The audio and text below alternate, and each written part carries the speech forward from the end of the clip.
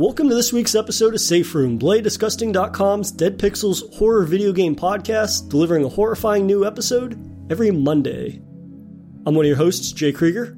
And I am the other one, Neil Bolt. And this week we're introducing a new segment for the show called Horror Bytes, in which we highlight a handful of bite-sized games from the far corners of the indie horror space. And we will be sure to include links on where to find these games in the episode description. So Neil, you and I both recently just upgraded our gaming PCs, or I finally was able to get one after being out of the PC space for so long. So what better way to kind of christen our machines than by diving into some horror games, and specifically indie horror games, and whether or not there's some of the more well-known ones, like a lot of the Puppet Combo stuff. People have been reaching out to me and being like, oh, you got to check out this one, which I'm more than happy to. In addition, though, I thought we could try to highlight a handful total in terms of indie games that maybe people are less aware of, and kind of just expanding the pool of indie horror titles that we're talking about. Yeah, and so what we've done for this, as an episode idea, is we each select a certain amount of games. We've gone with 2 each here just to sort of set the table and know where we are. It'd probably be more if we figured out from how quickly we got through everything. But so the idea is that we pick stuff we like the look of, not necessarily that we've played and then go, oh, this is the game I'm going to pick for this week. It's like, so we're not recommending it in that sense. We are just saying, these are my 2 picks, these are your 2 picks. And then we both basically go through them together, and it helps us discover different games and see what's going on here, and hopefully helps other people find some more interesting things. I mean, these are generally going to be games that are very, very short. Half an hour to an hour at tops, so perfect little things for that. So yeah, as we said, we will include links for all the games, but however we feel about them, we will have those links, because obviously this is going to be a bit of a crapshoot in that regards, where you will end up with games we're not going to be as fond of for whatever reason, and then it's going to be stuff we love, but we don't know until we do this, until we pick these games. Yeah, that's the benefit, right, of them being so bite-sized, in that you can kind of just select, and as you said, the more comfortable we get with this and we get the format down for this style of episodes, and just bringing whatever just kind of like comes to our fancy, right? I mean, scrolling through something like itch.io, I must have added 30 games to my collection the other night, and just browsing, just based off of whether it be like little key or buzzwords that are associated with them, or screenshots and things like that. And yeah, I love kind of just diving into something just based on how it looks, and then a majority of the time it helps that they're free, but also, it's an experience that, even if it's not necessarily to our liking or my liking or your liking, like you said, they top out at generally 30 minutes or an hour sometimes at the most. So it's not a crazy time investment, but yeah, I'm looking forward to kind of furthering our horror palettes, as it were, and diving into some stuff that maybe is outside the realm of what we've played in the past, but in the future, just kind of like getting to furthermore explore the different corners of horror that maybe we hadn't always been aware of. But let's start with your first pick for this week. Yeah, my first pick was 3 Minutes, which is my Dark Play game. This was released just a couple of days ago, I think, from the time of recording, so it is very, very new. That's on itch.io, by the way. Most of the games we pick are going to be from itch.io, in this case, all of them. So yes, 3 Minutes is basically Saw meets Escape Room in a game sort of format, where you are given 3 minutes to escape each room and get to the next room by figuring out the puzzle within it. Puzzles tend to be fairly, simple, but not too simple, like, slight spoiler for the very first puzzle. You have a small room, a locked safe, and all around you, very obvious clues to what sort of date you should be putting in. I won't give away what, because it's there. But yeah, it's a good, simple way to get into it. And yeah, there I was certainly interested in what it was doing. What followed was a bit iffy for me, just because things didn't work each time in the way they should when it went to the next room. So the next room, in order to cut a wire, you need wire cutters. And sometimes they would be there, sometimes they wouldn't be there. Sometimes the lights wouldn't come on to activate the room, sometimes they would. And I'm sure that the wire wasn't the same each time. Now, maybe there's a random nature to it, but the idea is that you memorize what happens in each room and then sort of try and go on a run, because every time you fail a room, you go back to the start all over again, room to room to room. And no, it did just start feeling like, no, this is generally a bit of a problem with the game. But what made me doubt it slightly was, on one occasion during that one, is I turned around and there was a note on a bed table thing behind me that just said, like, oof, after I'd been blown to smithereens. And but then it disappeared again. So maybe there's aspects of that, but if so, it feels a little raw, like it hasn't quite worked out yet. But I really like the sort of flow of when it gets going and you get through a few rooms and you start figuring out, okay, this works. What again didn't work for me was it's very dark. You know, I mean, that sounds stupid to say about, you know, a game that's horror based in any way, but it really is too dark to see, like, key items without, like, sort of hovering your mouse around everywhere in the vicinity, which, as I said, made it very difficult when you can't get the item because it's not where you remember it being the last time. You know, the first room stays the same every time, so it's very odd that little things like that would change afterwards. And I will say there are, like, some cool sort of deceptions that go on in some of these rooms, like, you know, a door that seems like it's the way out won't be the way out, because if it seems too easy, it's probably too easy, and you go into a trap room and you're fucked, basically. For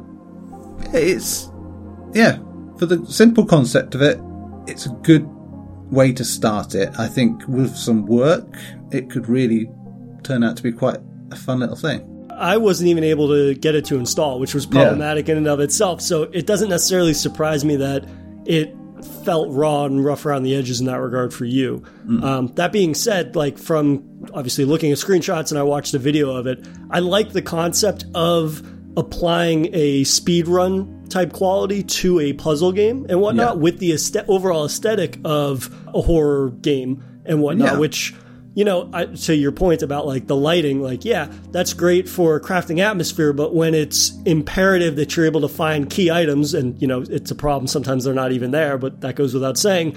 It's at the same time, though, it's like, well, that atmosphere can't interfere with the player's ability to find key items, especially then you're adding on the time component to it. Yeah. So it sounds like this is a rough first attempt at something that actually sounds like a pretty intriguing concept and whatnot. And, you know, I think that this is part of the beauty of releasing something like this rather than a demo, is just saying, like, oh, this is the raw version of this game, and then showing the concept, a proof of concept, but then there's a lot of work that can be done. But, you know, it's one of those things where how many countless, it's probably infinite titles out there are on something like itch.io or Steam or whatever, but you play it and then you never think about it. And this seems like something that serves as a great proof of concept that still has a lot of work to go, but you could see this growing, whether it be the time component, whether it's the number of rooms or puzzles, or if they want to craft some sort of conspiracy narrative behind it of who's doing all of this and what is their reasoning type things. I mean, it seems pretty intriguing, even if it has some work to go. Yeah, so as we can say, I think they're good effort. It has some things that are promising about it, but yeah, there's definitely holes in the plan as it stands. But there you go. There's game one of the series out of the way. So what about you? What was your first pick? Hey guys, it's Jay. Just a quick note. I got a little overzealous in chatting about this next game and ended up spoiling it a little more than I intended to, but I was just so enthusiastic about getting to chat about it. So this one has an extra spoiler warning. All right, back to the episode. So my first pick was Tornuktu by Johnny's Games, which you can find on itch.io. And this is a first-person exploration game. You basically play a little boy that is in a cabin out in the outskirts of Antarctica with his mother. His mother is in bed sleeping, and the little boy is left to deal with a bout of insomnia on his own, so he moves from his room to the living room. Clearly, it's Christmas time. There's a Christmas tree up. The fireplace has lights and stuff on it and whatnot, except you have this book, and periodically the book has an icon, like little almost like fairy dust. Yeah, it sparkles, which I think is great because right from the get-go, before you even really know what's going on, the game does a great job of introducing how you are alerted to certain things in the environment. It's either by sound or it's something, like I just said, like a little sparkle that dances over it. And I really like that just because it doesn't have to have like a big arrow over it or this is what you're supposed to do.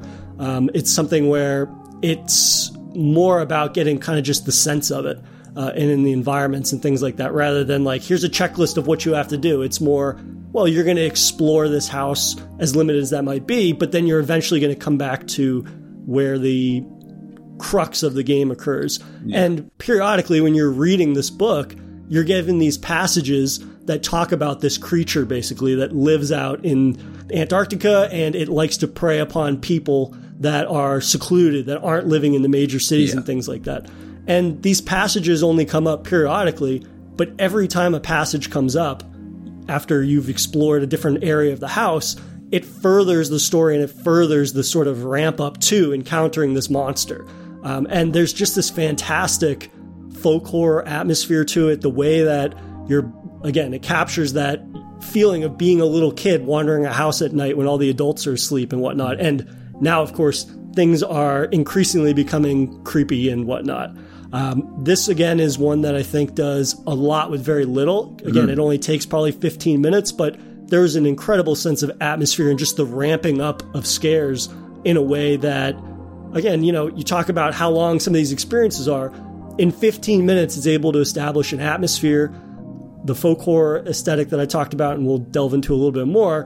But also, I think that it captures the core of what I love about these types of games. And it doesn't have this kind of over-reliance on jump scares, even though there might be one. But it's more about just capturing the feeling of being alone, so that way when you get to the big scare at the end, it feels earned, and it's earned in a short period of time.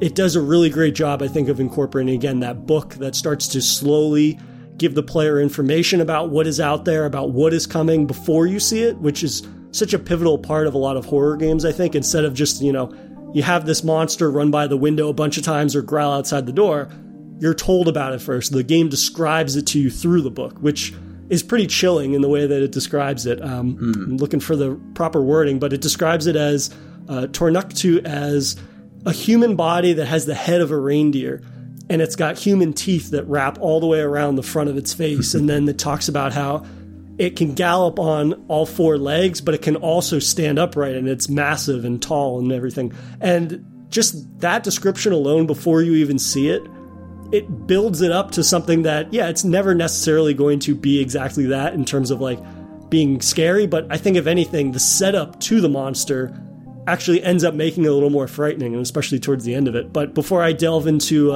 some of the creepier, more overtly creepy moments, Neil, how did you find this one? Yeah, I was very pleasantly surprised. I mean, reading about it just before playing it, the fact that it was made, it's a game jam style thing where it was made in a couple of weeks, it has anything like that. It's, really well executed for that. I think that's the best part about it. It's structured well, as you say. The book sort of acts as a nice stopgap between sections. Yeah, I think that my only complaint would probably be that you wander around a little too much for the sake of wandering around, but I think that's just you've got to make these sort of compromises, I'd imagine, when you're doing it at such short time span. But yeah, it works really well with what it does. Hides limitations really well, and it has this foreshadowing in each section of the book that works really well. But yeah, if we've got to get into more detail on it, then I'll let you sort of take the lead on that and sort of go into why. Yeah, so much like you said, the foreshadowing comes about when you start reading more about the mannerisms of this creature and whatnot. And before it's even, you get like a glimpse of the creature, again, you read this little detail that says, the Tornuktu, when it picks its victims, it builds these snowmen around the house, and all the snowmen have like different faces of death and things like that. And then, of course, the snowmen begin appearing around your house. And, talk about limitations. It is very much this kind of like PS1 lo-fi horror aesthetic to everything. And yet the introduction of the snowmen, but then also sort of like the crude, screwed up faces that they have is really unnerving. And again, it's one thing if random things start popping up in the environment. It's like, yeah, you could see that coming. But I think just having the description and the context, it builds the anticipation for what's coming. So that when it's delivered, it's not necessarily a surprise, but the lore that's behind it, it makes it just even more foreboding, despite the limitations. And, I would definitely agree also to your point about like, there is a little too much wandering through the house and there's not a lot to actually interact with. The only things you interact with are the book, and then like the back door swings open at one point, you have to close it. And then the front door swings open. I don't think you can close that one because we'll talk about where that goes. But I think that it does a lot with very little. Again, like a lot of it is based on the sounds of the creature, right? When you know that it's coming now, it's basically all but been confirmed the monster's coming, and that's when you hear a rustling from the chimney, and then you look up, and of course, its big face is right there in the chimney. But then also, like, eventually the creature gets into your mother's room, and you can't go in there, but you know her fate as soon... Yeah, you hear it, but then you see, like, blood start to drip from under the door and whatnot. And then getting to the point where you see basically, like, okay, I know the creature's there, it's killed my mother, what else can I do? The front door swings open and you see that the creature has taken your mother's head and put it onto one of the snowmen, which is just wonderfully deranged in the best way possible for a game like this. And then, of course, the creature shows up, and then that plays out as it plays out. But I think that this game does a really great job, I think, again, to your point of it was made in such a short amount of time, but it still crafts this level of atmosphere that I went back and played it a second time just because I wanted to see if I missed anything. And I found that, again, while the wandering was a little more aimless in terms of just like wandering around waiting for the next book passage to trigger, just being able to re-experience just that arch of the scares and how it builds and then the execution on that was really phenomenal for a game that I think takes 15 minutes at most. Yeah, it's a really well-made thing of what it is, and that's the best thing about this. It's I think the best way to describe it, it's a scene, That's it. Yeah. Very much. It's not the only one we'll say that about here, but that's what it feels like. It's like the aim is to make a perfect scene, and that's it, and it works because of that, because that's the focus. It's not trying to tell any story outside the one going on in there. And in a way that better captures what movies and books do really well with short stories and with scenes, and anthology scenes and stuff. And it's why you see so many sort of anthologies spring up around the small indie projects, because it makes sense to try and connect these things in these ways. So yeah, it's really effective, and I was very impressed with this one. Let's move on to your second pick for the week. Yeah, so my second pick was, and again, Experiment Groceries, which was a very interesting title straight away, and then just seeing the visuals, which are, again, this sort of low poly look, but just looked weird enough and desolate enough. I was like, oh, okay, yeah, I've got to give this a go. So this was released by, I'm going to say this horribly wrong, aren't I? Nihilance Games. And yeah, this was, again, just published in the last week, I believe.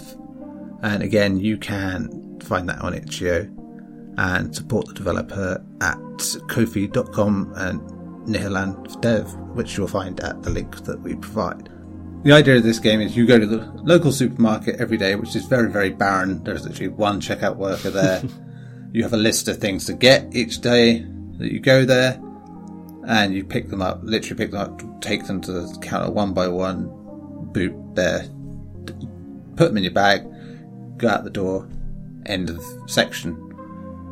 You come back the next day, something's different, like the door's off its hinges, and it just gets progressively weirder. Again, this is very short, but yeah, things ramp up and become very, very strange indeed. Now, yeah, it gets to a point where it looks like it goes back to normal again, and then, it starts getting very, very weird, and the lights go out, and you're having to go around with a flashlight, and you're just thinking, okay, so it's going to be your usual sort of thing. But no, it goes very restrained, I would say. You know, you're expecting jump scares, you're expecting being chased by things, and it never happens. And I am so thankful for that, because it's just it's all about building this atmosphere. And one of the things that really struck me was the use of music. Yes. Towards the end of this game, where it just, no matter how, no matter what pace you were taking it at, or finding, again, it's another game where they sort of highlight things that you're supposed to go and do next in a very sort of glowing light sort of way, rather than, and it looks natural to this weird aesthetic that's going on. And just the way the music ramps up and up and up to a crescendo, and never, without it sort of having some sort of big boom payoff. But it is great. I love that. And it's because you just keep expecting something, but also you're hearing weird noises and things about it. And you read these notes that tell you about what's might be going on. And I'm keeping this very vague on purpose, because I like the vagueness here with this one. It deserves to be sort of discovered in that regard. But it's a really cool little experience. And I'd love to see something a bit more, something bigger from this idea. I totally agree in terms of the use of subverting the audience expectations, I think, for this type of game, right? Like you said, generally you would think that, I've got to run away from some demon between the aisles, or there's going to be a big jump scare at the very end just when you think you've escaped. And it never does that. It lets the audio do most of the heavy lifting, to the point where, like, my hair was standing up for the entire time that section happened. And then, because you keep anticipating it, and in it not coming, it ends up being more satisfying, because it shows how much they can do without doing the most obvious thing. I also really love with this game, and it's an element of a lot of these types of like scene games, as you mentioned, in terms of it taking a task that's very mundane to the point that it really does lull the player almost into a false sense of security, right? In that you have to make 3 trips before anything happens, and then all of a sudden the door's off the hinges at the entrance, one of the aisles is knocked over, but the person that works there never comments on it. And then sort of unearthing the mystery of the store and whatnot, really, it took a turn in a way that I wasn't expecting, and I think you're right in terms of it just being more vague in terms of talking about specifics, but it does a really great job of just capturing the sense that something is wrong, but having the sense to have the build-up to that, like the payoff for that, play out in a way that feels natural. It doesn't feel forced. It's not the second you go into the store, shit's gone weird, because otherwise then you're like, well, yeah, this is what I expected. That false sense of security, I think, is really imperative to just exploring these spaces and these little slices of what you could see flourishing into a bigger experience, or just an experience that maybe delves even more into the elements that we've mentioned that have been so successful. But yeah, and this was a great starting point. Fantastic. So we just have one more then, which is Security Booth. Yeah, so my last pick was Security Booth by Kyle Horwood. This is another first-person lo-fi horror aesthetic game where you play a security guard, and it puts you into, again, these sort of like mundane nature of a role or a job, in that you're literally a security guard, and your job is every time a car pulls up to the gates outside of this mysterious building that you're guarding, you have to check their license plate and cross-reference it with a book to see if these people are supposed to be let in. If they are, press the big red button and opens the gates, and they drive through, and then you wait for the next car to show up, and the next car, and the next car. And again, this captures the really mundane atmosphere, reality of like what that type of job might be, whether it be overnight or just, working security. But then, of course, strange things begin happening. You get a phone call that says, like, warning, warning, warning, but then there's no context for what that means. You turn around, and there's all of a sudden a strange note that's been plastered to the wall behind you, and you read it, and it's a journal entry that's alluding to some sort of experiment. Yeah. And then all of a sudden a vehicle shows up, and their license plate isn't in the book that you're supposed to be referencing. Which I also noticed the car is the one that you see at the further off in the distance, that's talking to someone on the side of the road when another car pulls up. Yep. I'd say it's a nice little bit of foreshadowing, if you will, for it. Does a great job, I think, of, again, pacing itself really well, because that's not within the first car or the 2 cars. I think that doesn't happen until like you've had to vet 4 or 5 vehicles, because again, you get this sense of security in that, okay, this is my booth and I'm in charge, everybody listens to me. And then what are you going to do when all of a sudden you're met with the one thing you're supposed to be on the lookout for?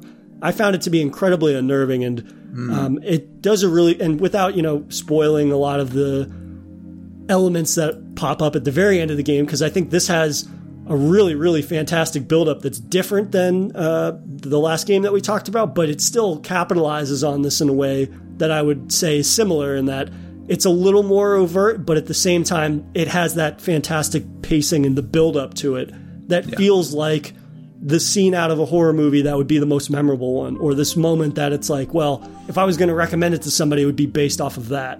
And just a great job of crafting a world, and you get the sense of like a little bit of what's going on behind the gates and what you're supposed to be guarding and whatnot. But how did you find this one? Yeah, so what really endeared me to this was, again, from my experiences doing sort of like night portering at a hotel, where you have this very specific job of like vetting people, making sure there are the right people to come in, dealing with people who aren't supposed to come in, stuff like that, and having had some really weird and intense encounters because of that.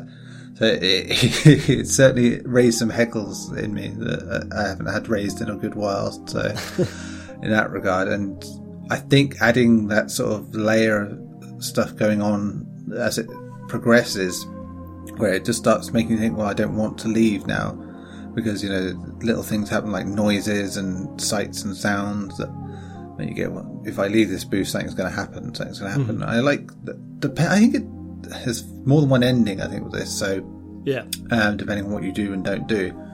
So it's I'd be intrigued to go back and find out what else there was, but it still didn't end exactly how I expected it, which is good in this way. And again, a game that doesn't rely on jump scare style tactics or anything like really hitting out at you. It builds atmosphere, it builds dread, builds unease, and then throws us a curveball with the end of it. But I think that's the best way to do it, because otherwise you're just expecting something, and maybe for some that's what they want. They want the whole build payoff. To do a payoff like that, you really have to nail it, or hope that you've got an audience that doesn't mind something very obvious, which we've seen in so many games now. I mean, Christ, Five Nights at Freddy's are still doing the here's the thing in your face, game over sort of thing, but which no matter how sophisticated that series gets, it ends up being the same thing at the end of the day. So it's nice when you get stuff take this sort of approach with it. In terms of like the jump scares and the approach to that, these small scene games, as you put it, are definitely the best examples of how you should be doing things like that. Because while not all of them have these jump scare moments, the ones that end on a jump scare, just because we're describing is that, it's not as familiar. There's always a unique twist to it, right? It's not just like whatever that bear is from Five Nights at Freddy's jumping into the screen so you can't see anything else. It has the quality of a jump scare in that it's unexpected, but they've been building to that, so that way when you get to that moment, it has this more unique tinge to it. Again, like with Security Booth, thinking about just how shocking my ending was, you don't get that same sense of the unexpected nature of it if you're not crafting that atmosphere for the entire build up to it. And it's like when people say like, oh, jump scares are played out. It's like, well, they are played out, but that doesn't mean that if they're used properly, they can't still be effective. And so far, it's only barely a handful of games that we've talked about, but these, for the most part, seem to be the best examples of how to use those. And it doesn't allow them to be overutilized. And that's not to say that like a lot of other bite-sized games don't have more frequent ones. And, from a couple other that I was playing over the last week, it's the type of thing where I was like, well, this is only 15 minutes. Should there really be 6 or 7 of these little jump scare things? Because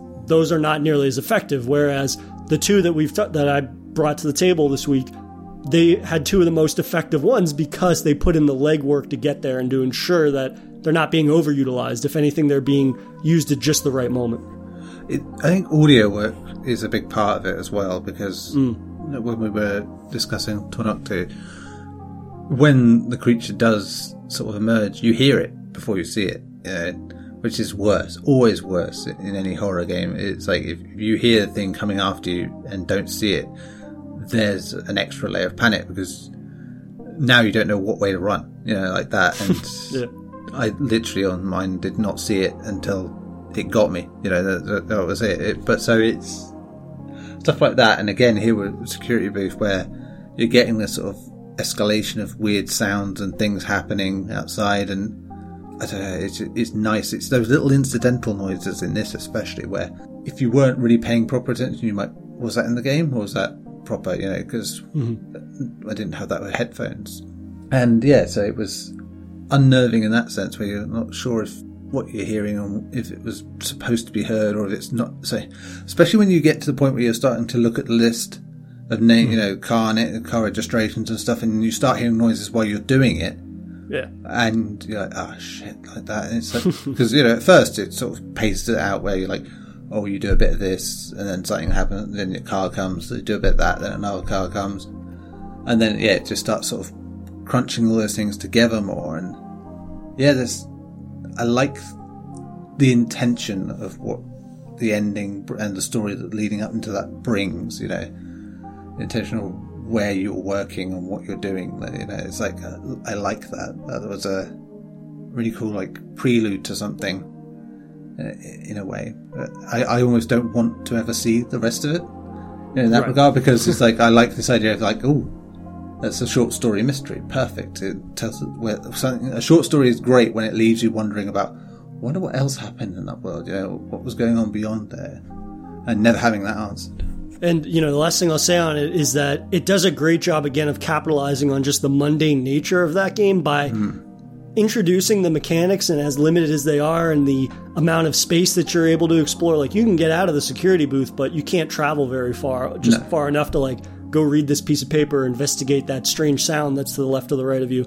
But what I really loved was just the stacking of those types of experiences that you can have, where a car shows up. Okay, I have to run outside, check the license plate, run back in, flip through the book. Oh shit, now the phone's ringing. Now the car's honking. And it builds this anxiety that has nothing to do with what the game alludes to or the horror element. It's just, and I've never worked in a security booth, but I've worked at a restaurant and I've had to take an order while prepare an order, and then the phone starts ringing. Now I'm doing three things at once. And this game captures that intensity, or sort of the anxiety of the mundane nature of that, where you feel powerless in a situation where you should have power. And on top of that, it's a horror game where you don't have the means to defend yourself if there was a threat. Yeah. But it's just this wonderful blending of emotions and feelings, and then the supernatural or something begins occurring, the strangeness. And that, I think, is just the smartest way that you can build up a scene like this, because again,